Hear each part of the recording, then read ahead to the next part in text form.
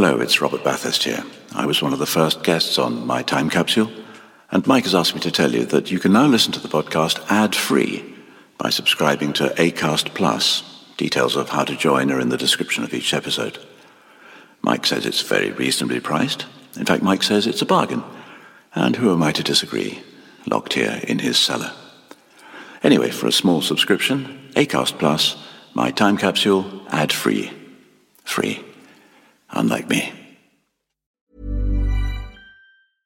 Hey, I'm Ryan Reynolds. At Mint Mobile, we like to do the opposite of what Big Wireless does. They charge you a lot, we charge you a little. So naturally, when they announced they'd be raising their prices due to inflation, we decided to deflate our prices due to not hating you.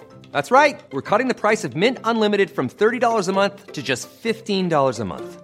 Give it a try at mintmobile.com/switch. $45 up front for 3 months plus taxes and fees. Promo rate for new customers for limited time. Unlimited more than 40 gigabytes per month. Slows full terms at mintmobile.com. When you're ready to pop the question, the last thing you want to do is second-guess the ring. At BlueNile.com, you can design a one-of-a-kind ring with the ease and convenience of shopping online. Choose your diamond and setting. When you find the one, you'll get it delivered right to your door. Go to BlueNile.com and use promo code LISTEN to get $50 off your purchase of $500 or more. That's code LISTEN at BlueNile.com for $50 off your purchase. BlueNile.com, code LISTEN.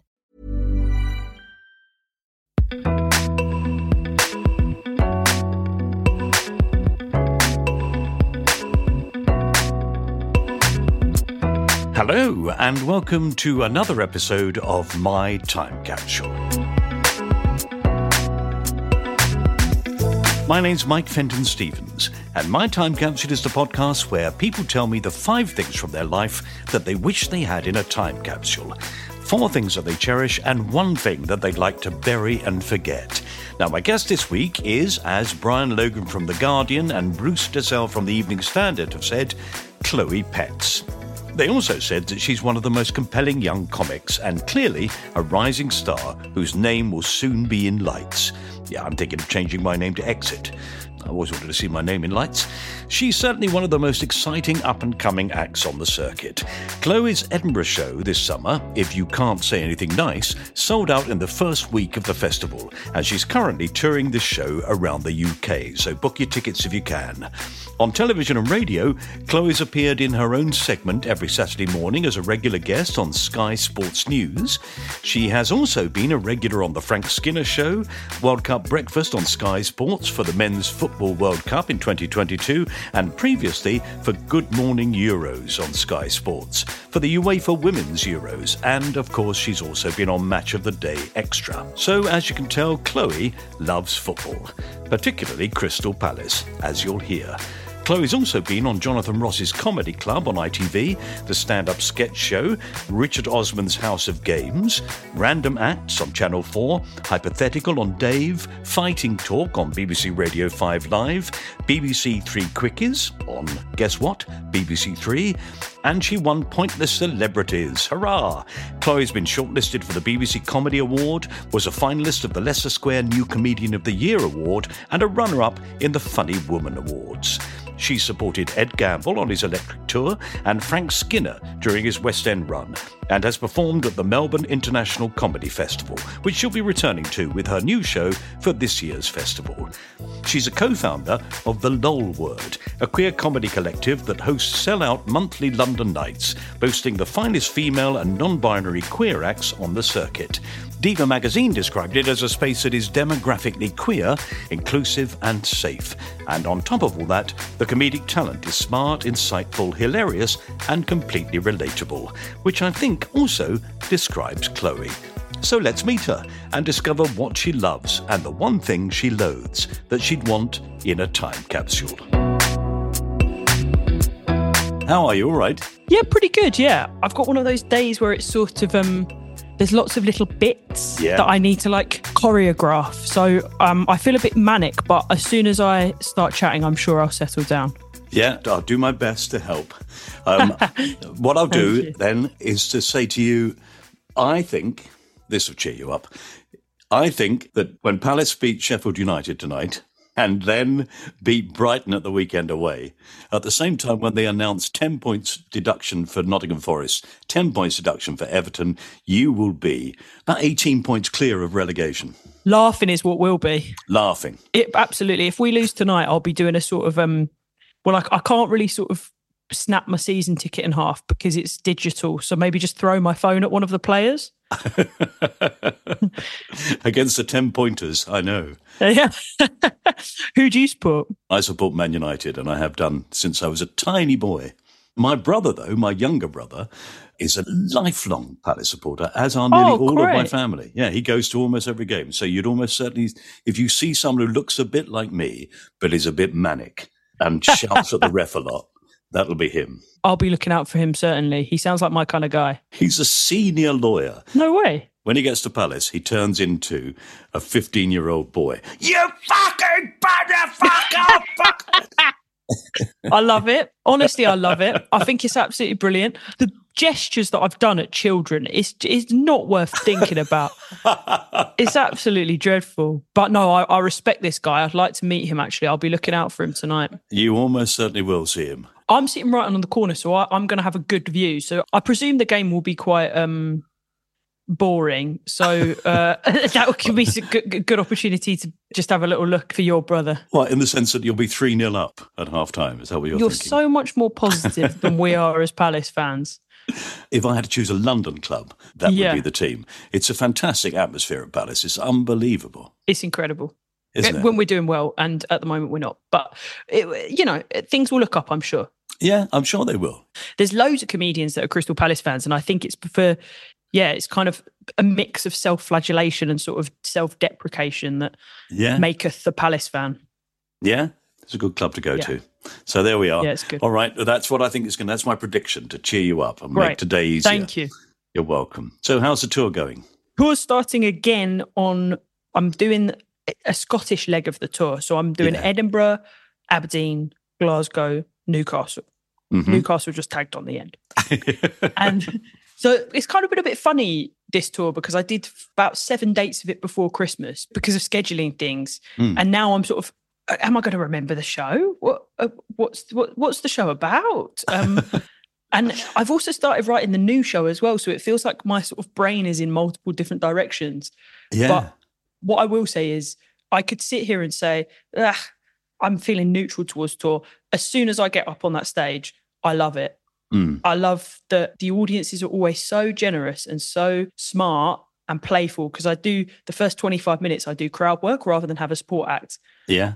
And the people I meet are so brilliant. Yeah, so I'm buzzing. I am buzzing to go back out and present this new show to the country, which I think is, I hope, funnier than my last. So, and I thought that was pretty funny. I wouldn't have got up on stage if I didn't think it was.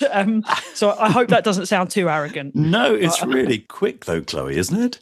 It's amazing the speed with which you've leapt up the table, as it were. Yeah, I mean, my agents are quite, they sort of brandish the whip, I would say. I think putting those time constraints on, essentially having to write a show in 6 months, because of the way that Fringe to Fringe works, it just gets you really match fit. Like, you just learn how to write a joke and you learn how to be really effective on stage. And there's something quite exciting about it, to not trying to, you can't sort of delicately and intricately sort of pore over this master work. You just have to go, right, what do I want to talk about and how do I make that as funny as I can? Mm-hmm. And I think that's quite effective for a comedian. It is. Although I do love that crowd work bit at the beginning of any show. It's fantastic the way that skill is developed. I mean, some people make a joke of it by saying, well, I'm going to do some crowd work. Hello, what's your name? Nice to meet you. And then they move on, which is fine. It's sort of saying, I don't do that. But the thing of just pursuing a person, in a way, finding out more about them until something comes up that is what inspires you to comedy. It's amazing. Yeah, I think that's bang on the way you've described it, of the reason people are like, oh, how do you do the crowd work? And it's like, you just be patient, because A, you'll find something interesting in any person if you just keep asking questions in a curious fashion. Mm-hmm. And B, the person that you're asking questions to is likely to be very flustered. So the pressure cooker of that is going to make them say something weird. Yeah. So I think it's the experience of just sticking with it is an important one. But also, I think what I bring to it is like a genuine love of people and a genuine curiosity to find some common ground or find something that I find interesting about that person. And also like, I think there's a sense of my crowd work has often been described as like very good natured and inclusive, because I don't want to roast a person because they're being the kind, brave one that is having that really scary conversation with me. So I always try and make it a bit of a like, you know, like, don't worry, like we're in this together kind of like, I've got you, don't worry. Like the rest of them, they're thick idiot. Yes. We're in this together. Yeah, just you and me having a chat here. That's all it is. Yeah. So I love it. I love that bit. And as I say, like you genuinely meet really interesting, kind people. And that means a lot to me. And you get that fantastic variation in a show that wouldn't happen if you were just going out and banging out the same show every night. That could become repetitive. You could, in a way, become too mechanical with that and sort of lose the humour of it. But the fact that you go out there to begin with by saying, right, hello, I'm Chloe, and what's your name? Where have you come from? What do you do for a living? And you start with that and see where it goes. And then are able to bring that back into the show by referring, if there are bits in the show that match with something somebody said, you can turn it back in. That keeps the thing alive and interesting. Again, there's bang on it. That's bang on. There's very little I need to add to that because, you've just described it. It makes the show different every night. Like, because then the second half is me doing the show. But as I say, I'm always finding opportunities to play because, as you say, it keeps it interesting for me and hopefully keeps it interesting for the audience because they feel they've got this unique experience that no one's seen before. Yeah, well, they have. I mean, that is the joy of being on stage in a theatre, is that they are getting a unique experience. There'll always be some variation that you do. Yeah, for sure.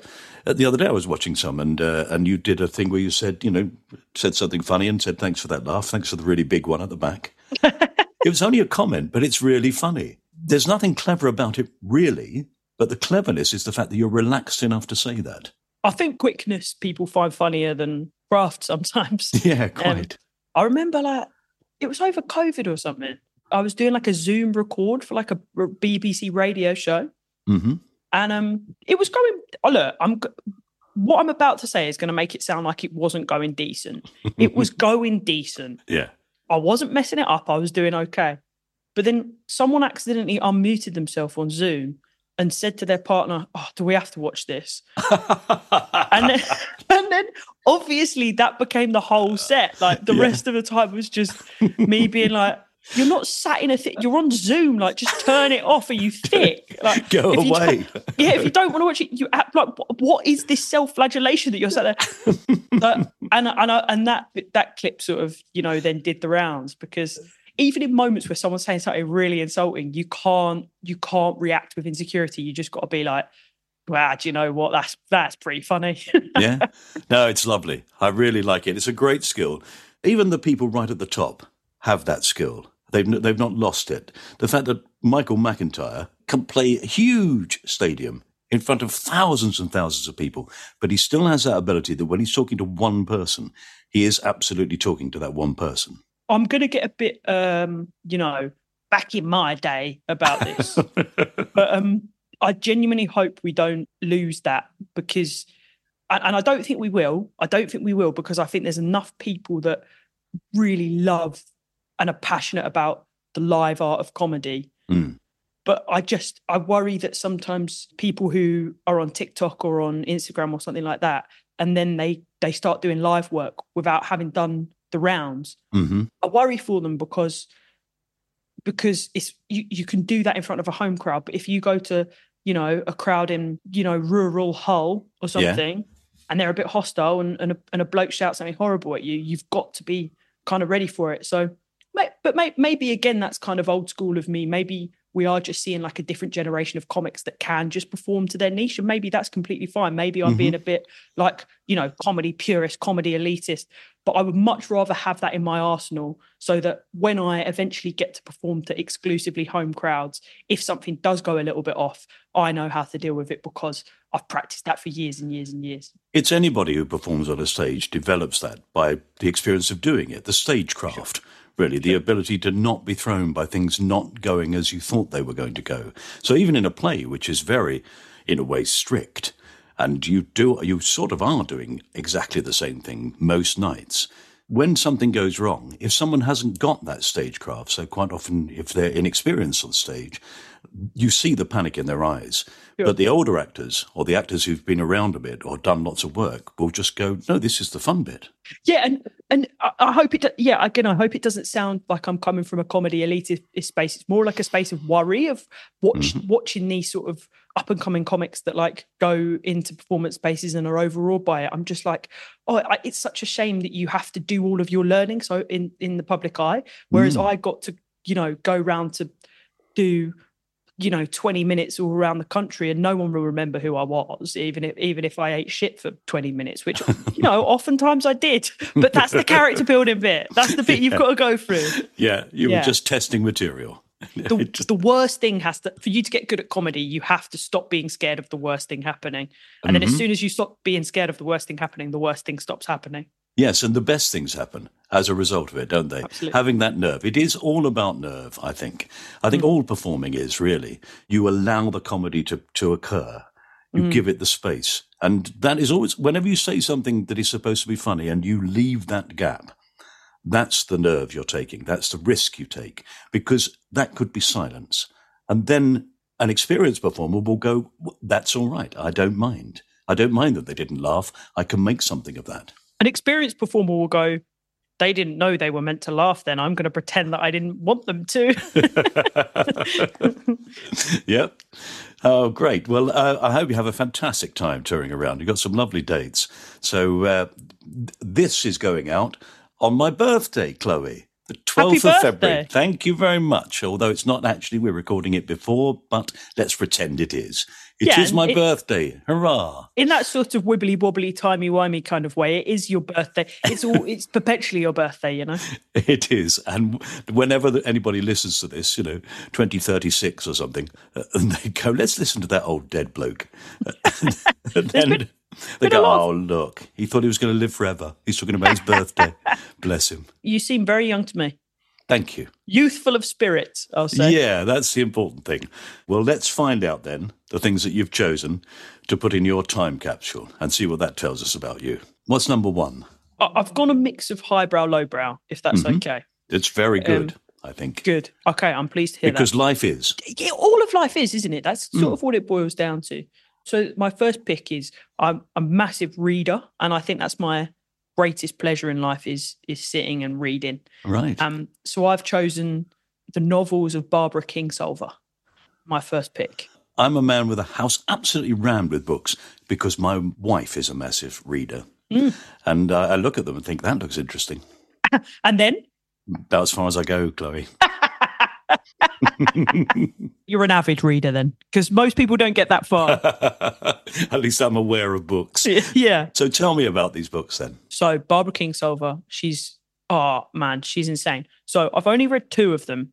And this is why, I think it's a good pick, because there's still I'm kind of thinking of this in a desert island disc kind of way, but I'm not. But it's not that, is it? But basically, I guess what I'm putting in the time capsule is my reverence and complete joy in the 2 that I've already read and the excitement for the ones that I am yet to read. Oh, that's good. Her latest book is called Demon Copperhead, which is sort of loosely based on David Copperfield. And it's set in this sort of rural area in America. And it's about this young guy called Demon who it's kind of that coming of age narrative like David Copperfield is, where we see him when he's a little boy and he goes through the ringer and gets really mistreated. And then as he grows up to sort of into maturity. And what's really cool about it is that his voice develops through the whole novel. So he sort of starts having a childish perception, and then he grows to this teenage perception, this adult perception, and then he sort of reflects on the things that happened to him as a child and as a teenager. And it's just incredibly powerfully written, incredibly moving, set at the backdrop of the opioid crisis. It's really compassionate to the people, the rednecks essentially, and the people who have just been absolutely pummeled by society. But it's just it's like reading a friend. She's so incredible at presenting these characters that feel totally real and not like caricatures. And it just absolutely blew me away. Fantastic. It's strange, isn't it, to find something so compelling from an area of America and a time in America that you don't really know? I mean, you were born in, Sittingbourne, is that right? That is right. Great research. Yeah. Yeah, I think, but that's the beauty of like really incredible novelists, is that they can draw you into a world regardless of background, and you just feel like you get this privileged look at this, area of society that you never considered or had any experience of before. Absolutely. They can talk about food that they love that you have no knowledge of, and yet to you immediately it's sausage and mash, and it's the thing that you know. Yeah, that it's a great skill, isn't it? That thing of not alienating you by placing someone in a very specific place. And then I went back and read David Copperfield over Christmas, right? Just to sort of the research, and what I think she does incredibly is like, she doesn't get bogged down in her source material. Like she's also, I then read another of her books called The Poisonwood Bible, which is basically about 4 young women who go with their parents as missionaries to the Congo.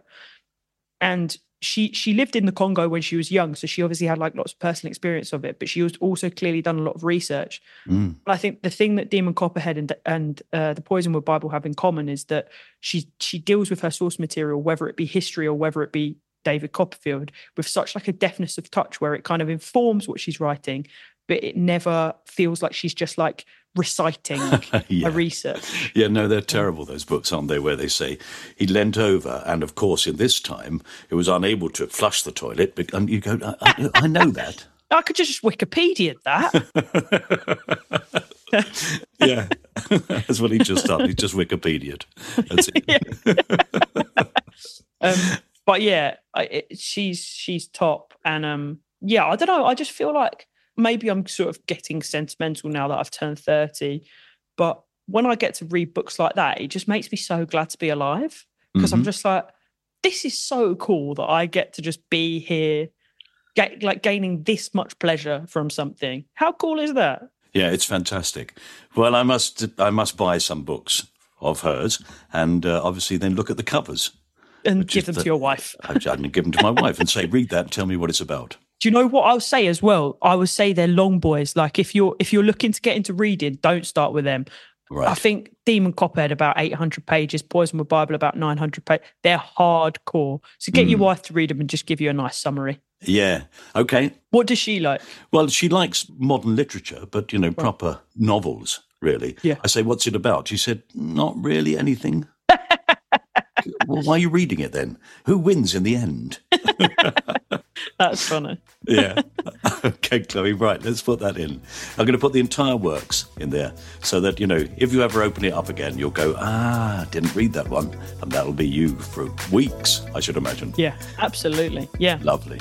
Okay, so what's number 2? Okay, I hope you're having fun. Do stay with us as we take a short break in the hope that some adverts will be played. Back soon. Here's a cool fact. A crocodile can't stick out its tongue. Another cool fact, you can get short-term health insurance for a month or just under a year in some states.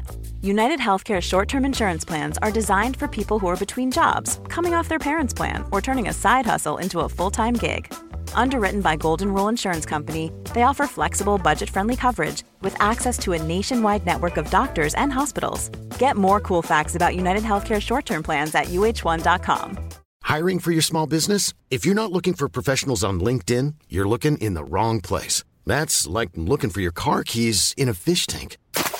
LinkedIn helps you hire professionals you can't find anywhere else, even those who aren't actively searching for a new job but might be open to the perfect role. In a given month, over 70% of LinkedIn users don't even visit other leading job sites. So start looking in the right place. With LinkedIn, you can hire professionals like a professional. Post your free job on linkedin.com/spoken today.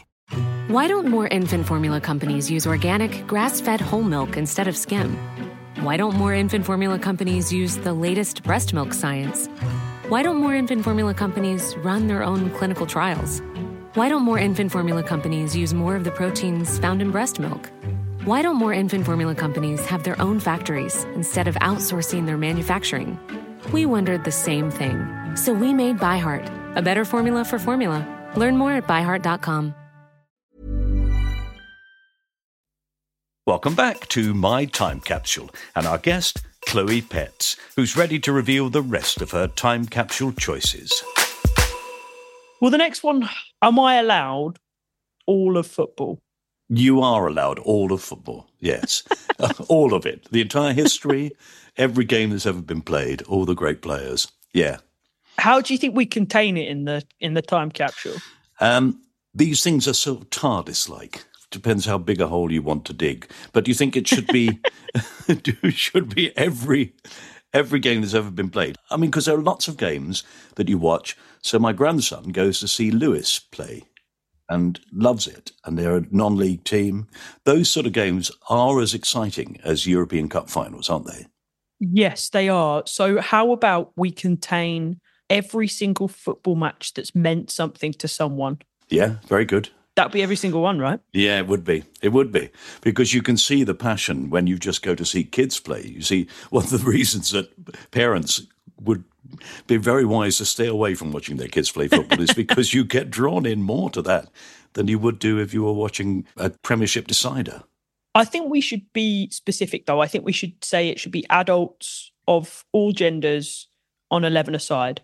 Anything that's got an official referee, I'm going to put in there. How's that? Okay, I'll take that. All right, good. Okay, right. So which ones out of that enormous cornucopia of brilliant games would you like to see again?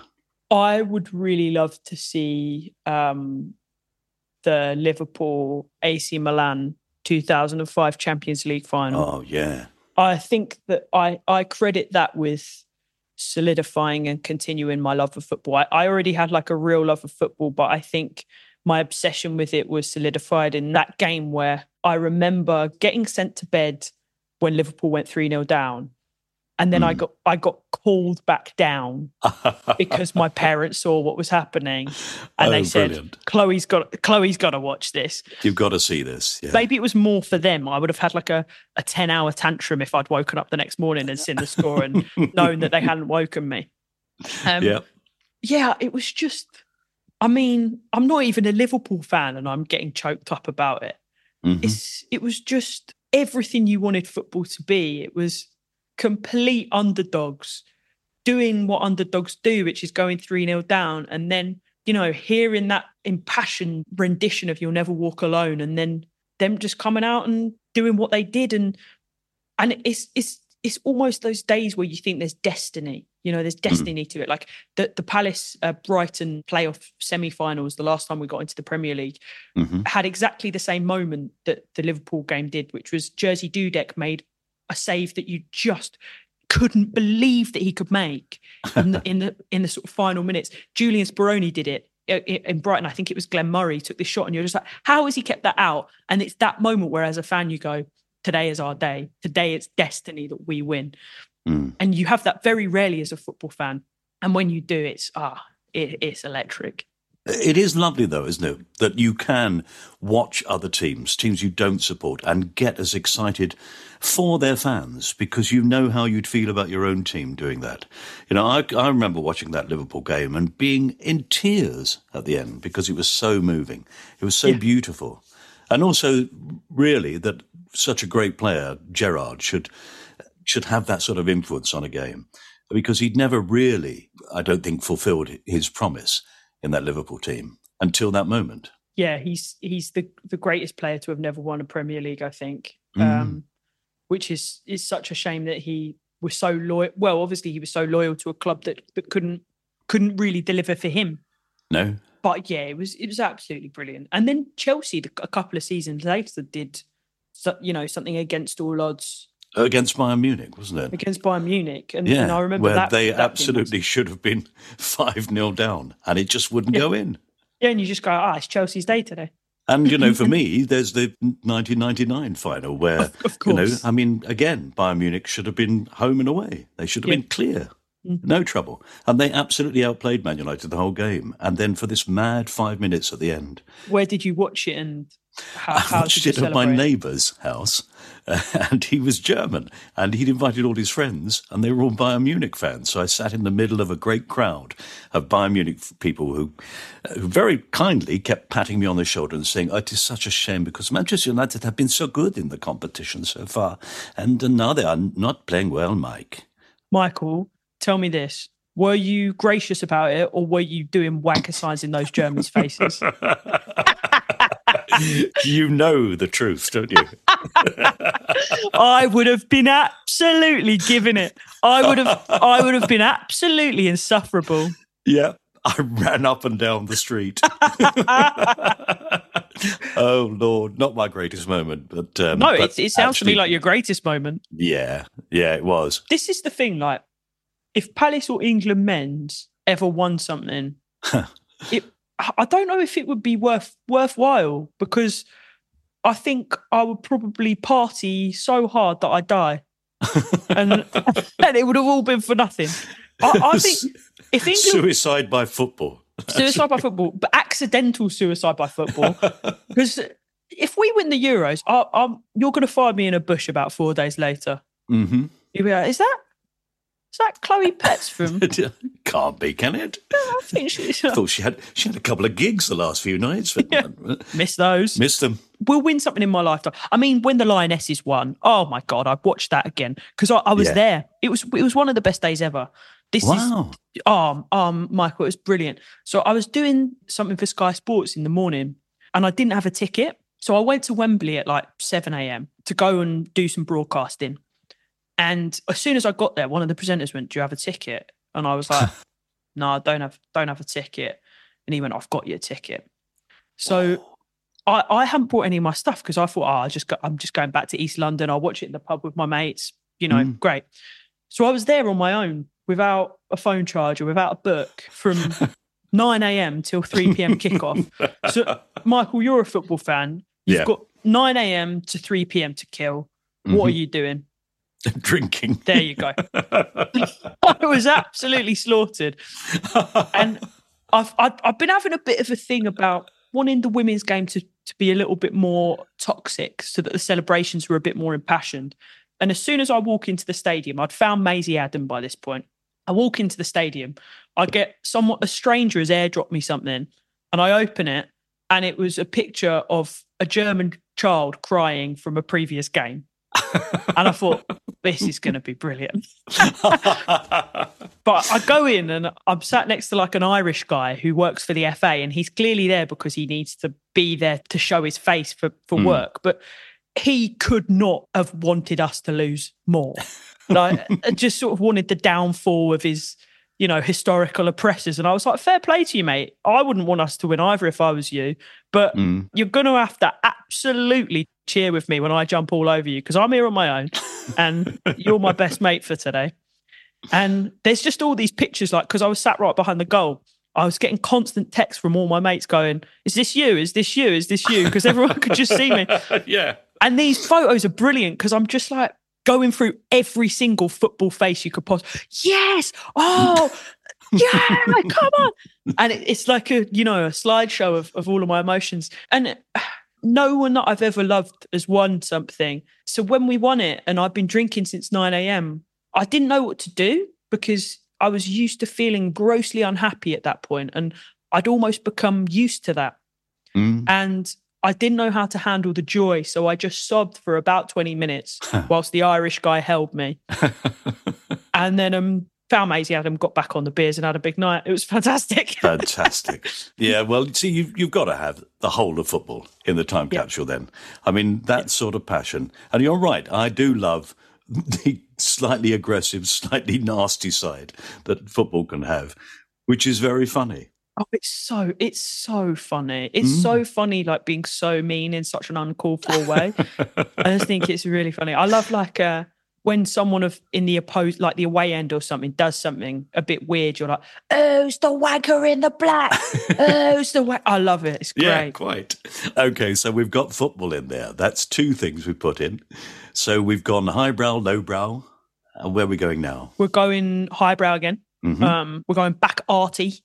this was a difficult one. I'm big into watching films, so this was difficult to narrow down. But I think ultimately I've gone for all of the films of Céline Sciamma, who is an incredible French writer and director.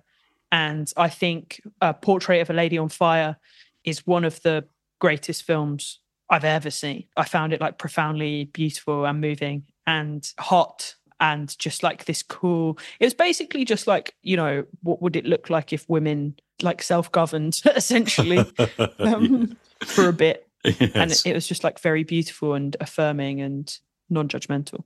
Lovely. I'm ashamed to say I've never watched it. But then again, I use films as an escape. I use films in a way to sort of shut off. Do you know what I mean? If I'm worried about something, I just sit and watch some really crappy film with lots of people charging around all over the place and firing guns. You don't just look at the cover of the Blu-ray? No, I'm right in there, deep diving into these things. Well, I wish then that I'd gone more that way because I love that too. I love big, crashy, bashy action films. I love like John Wick and The Equalizer. Yeah, and I can watch The Equalizer almost every night. It's terrible. It's so good, isn't it? It's have you seen John Wick? But I have, yeah. Oh my God, it's so good. Have you seen Nobody? No. Right, Michael. Tonight. You watch that tonight and for you my tell me birthday. For your birthday treat. We'll take you bowling, we'll get you a McDonald's, and then we're gonna come home and we're gonna watch Nobody. Okay. It's so good. It's from the producers of John Wick, and it's that guy from Breaking Bad, Bob Odenkirk. Oh right, yeah. And it's like it's kind of like John Wick, but you know, he's trying to get back his daughter's bracelet or something. And he's this old washed up guy. His life's really shit and formulaic now. And there's a break into his home and he doesn't harm the guys. He doesn't harm the guys that break into his home because he has like a conscience. And all of the blokes in the local area come around and go, oh, you didn't protect your family and your home. Like, oh, that's a bit, you know, of a pussy move kind of thing. And then he goes on this revenge mission. And there's a scene on a bus, which if you like that kind of thing, you're gonna love. Yeah. It's brilliant. I do like that sort of thing. Yeah. I can see your eyes have just lit up. Yeah, I've gone, right, that's it. That's me looking at that. That's me on my birthday. He started off as a writer on Saturday Night Live. Did you know that? Bob Odenkirk? Yeah. Do you know what? I think comic writers are the best dramatic writers as well. Like, I think it's so transferable as a skill because you have to, in comedy, I think you have to really learn rules, which you can then break in drama. And also, like, having to tell a story and make it funny is so much harder than just having to tell a story. Yeah. So then as soon as you just go back to having to tell a story, you're like, sorry, I don't even have to put jokes in this. That's brilliant. But you're right about that thing, because I think the building of tension in a situation is the same tension you'd build before you do a joke. Absolutely. But in this situation, you build the tension and then something terrible happens. It's this sort of horror comedy pairing, isn't it? That is tension, release. Just absolutely. Different ways. It's why people laugh when something frightening happens, because it's so close, I think. Yeah. Yeah, or scream when I do something funny. I heard that was when you came on stage. Yeah, oh, it's a bit like Elvis. Yeah, loads of bras being thrown at my head. Going, guys, stop it. Please. Well, I don't know her films at all. Are most of them in French originally? Yes, they are. So Petite Maman is also, it's so stunning. You haven't seen that one? No, I'm completely ignorant of this subject. It's like a kid, she basically like meets the childhood version of her mother in the woods. Mm-hmm. And it's, I've got tingles just even saying that. Like, I think it's a really beautiful exploration of daughters' relationships to their mothers. Like, I think there's a lot of guilt that exists between daughters and their mothers because by, you know, the sheer process of time, things just get better for people that have previously been oppressed, generation to generation. Hopefully, yeah. But I think that's kind of how the way history tends, right? Yeah. But maybe that's sort of a very Western-centric kind of view. But I think, but to go back to, there's a guilt that you get to flourish in a way because of all the sacrifices that your mother made for you, right? Yeah. And I think this is like a really special exploration of being able to have that conversation or have a conversation, be in dialogue with your mother in a way that it feels like wish fulfillment. You know, we'd all like to meet our mothers when they were children and see what they're like. I mean, I think it's a shame that a lot of mothers get to the point where they feel, well, I can't reveal that side to my child because they'll see it as encouragement of their behaviour. If I say I did that, I was like that when I was, I kept bunking off school and all those. My wife did all of those things. She told our children all the terrible things she did as a child. So they absolutely grew up with her being like their mate. But actually, because she was then able to say, although look at me now, and I wouldn't make that decision if I were you. And they listened to her, which is amazing. My mum has a great story. My mum and godmother tell me this one all the time. Now they'll tell me, now that I'm an adult, and they're pretty sure I've made most of my mistakes. So both of them live in Sittingbourne and always have done. And my godmother and my mum have been best friends since school. And apparently they used to work in London when they were like 18. And they'd come home and they'd come on the last train after getting really pissed in the pub. And at the time, it would be like trains where you could open the window down or like open the door. So my godmother went to my mum and was like, "Oh, you never guess what I saw on the morning commute when I got to Sittingbourne Station at 6 a.m. Someone had thrown up all over the station floor." And my mum was like, "Yeah, that was me last night." I got down on the last train, you got on the first train, and you just stepped over my puke to get there. So yeah, I it's nice when your parents get humanised to you. Yeah, it's a good thing. I think it's important to admit that you've made mistakes in your life. I mean, my wife was a wild child, absolute wild. I mean, it shocked me when she started telling me. I went, "You did what? What?" Well, I look forward to seeing these films then. Yeah. The final one that I'll give a shout out to is I don't believe she directed it, but she might have written it. She's in some way involved in it. And it's this beautiful animated film called My Life as a Courgette. And it's basically just like about this little boy that lives in an orphanage. And it's incredibly moving and beautiful. And it's like really short, but really powerful. So I think the American release was like My Life as a Zucchini. But yeah, it's great. Okay, right. Yeah. That's three things we put in there. So we've got one good thing and one bad thing. One good thing you want to keep and one you'd like to get rid of.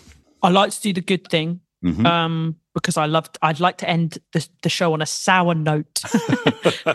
No, the good thing is one of my favourite things of all time, karaoke. I love it.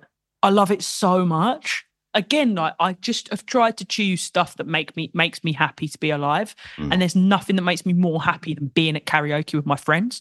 And I think I'm, again, not to blow smoke up my own arse, but I think karaoke is something that I'm very talented at, both as a watcher and a performer. Because I think as a performer, what you've got to do is you've got to choose the right song, and then you've got to be good enough that people are impressed by you when they're drunk, but bad enough that it doesn't look like you're showing off. Yeah. So I think I've got that. And then because I love karaoke so much, I'm always stood at the front supporting that person going, "Yeah, this is amazing." Because it's very quick for people to get bored of karaoke songs. Like, oh, we'll support this person for about a minute, but I'm there with them through the whole song. Very good. Do you like karaoke? I love karaoke. Yes, I love that. I have the problem that I am going to blow smoke up my own arse, is that I am a very good singer. Great. So it is difficult to not look like you're showing off. So for me, I have to choose a song. Generally, if I'm doing karaoke, I'll choose a song that people wouldn't expect you to sing. I think what you've got to lean into if you are a really good singer is you've just got to then be impressive. Like you've just got to go, F this.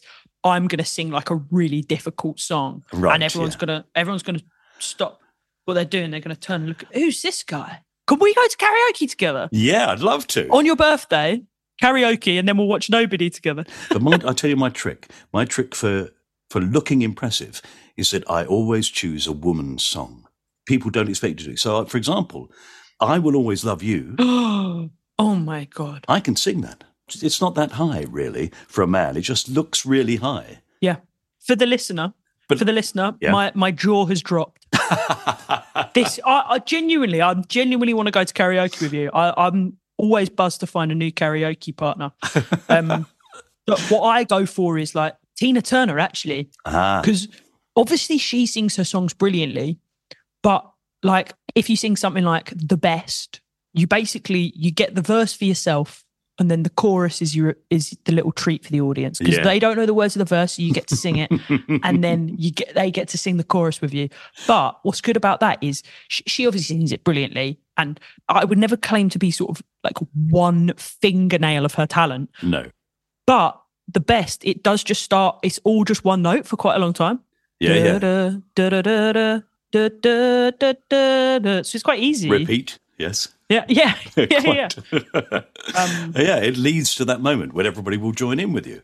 That's, of course, why Sweet Caroline works so well. And that's an easy one to do. If I'm going to sing a male song, of course, I have had the great advantage. I was in 5 series of Benidorm, and we filmed it in Benidorm and went to karaoke most nights. No, you can't tell me stuff like that. So sorry.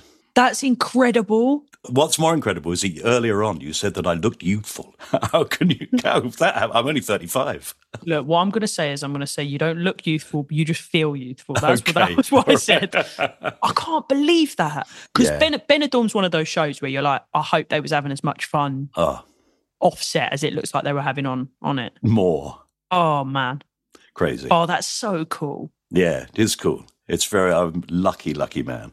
So, yes, I absolutely agree with you. I think karaoke is a fantastic thing because you don't have to be a great singer to have an effect. Some people will stand up and you will expect absolutely nothing from them.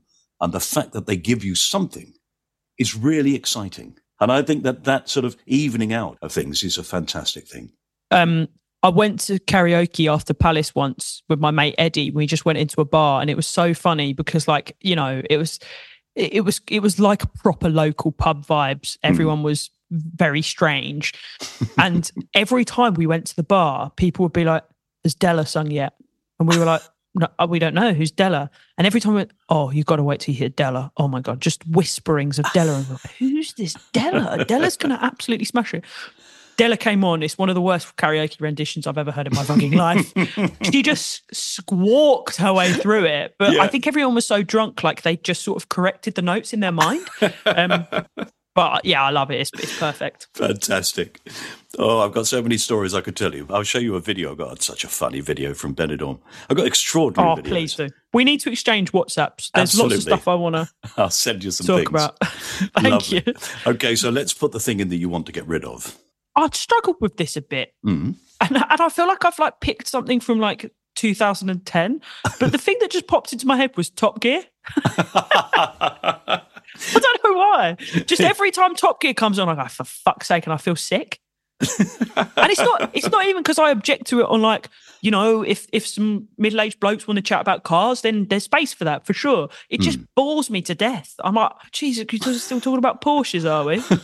Oh, we don't know who the Stig is. That's interesting. I know. I think that, first of all, you should go out on a sort of cerebral night with my wife, because I think you'd get on fantastically well in that area. And then we should go on a football karaoke night with me, because I will watch Top Gear, but I think it's a very strange thing, isn't it? Yeah, absolutely. And particularly as they got older and older and older, you go, what's going on?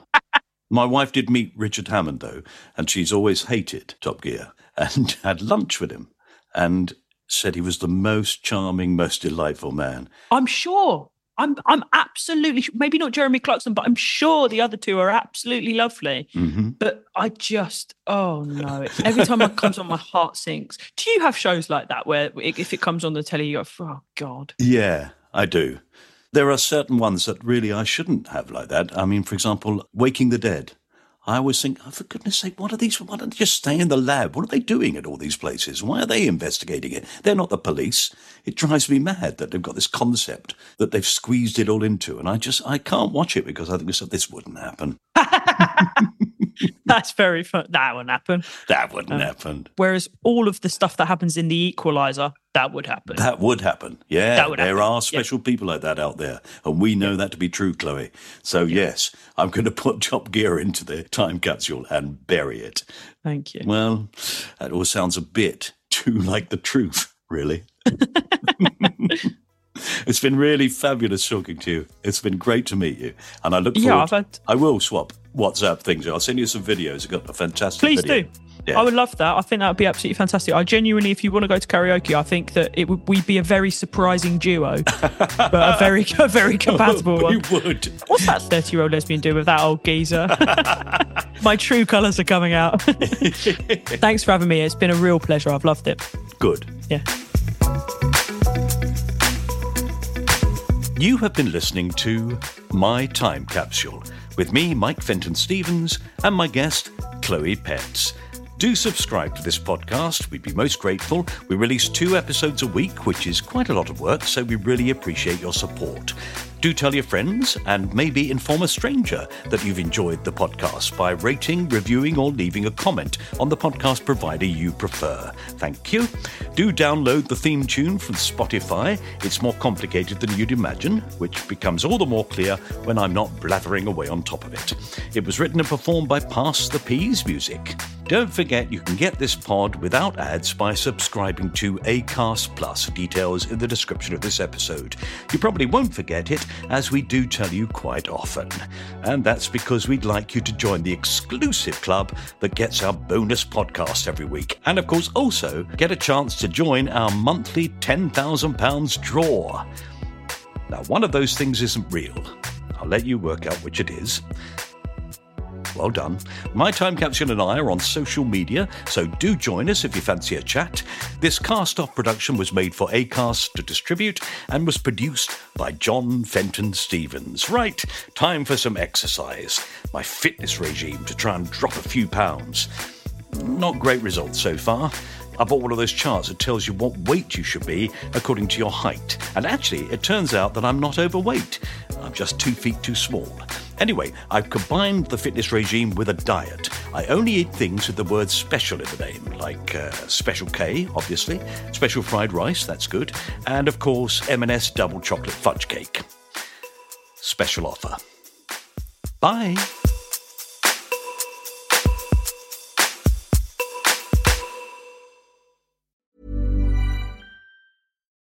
Why don't more infant formula companies use organic, grass-fed whole milk instead of skim? Why don't more infant formula companies use the latest breast milk science? Why don't more infant formula companies run their own clinical trials? Why don't more infant formula companies use more of the proteins found in breast milk? Why don't more infant formula companies have their own factories instead of outsourcing their manufacturing? We wondered the same thing. So we made ByHeart, a better formula for formula. Learn more at byheart.com. Hi, this is Paige from Giggly Squad, and I want to talk to you about Splash Refresher and my water intake. Okay, so you guys obviously know that I'm a hydrated girly, but sometimes when you drink that much water, it starts to just taste bland, and you're just like, I need something to spice it up. That's why I love Splash Refresher. It has 0 sugar, 0 calories, and it's a splash of sweetness. And they come in 5 different flavors. They're so good. Wild berry, acai grape, pineapple mango, lemon, and mandarin orange. My favorite is the wild berry because I just love a berry. So if you're like me and you're drinking water all day, then try Splash Refresher. It's going to absolutely change your water game, and it's good for you.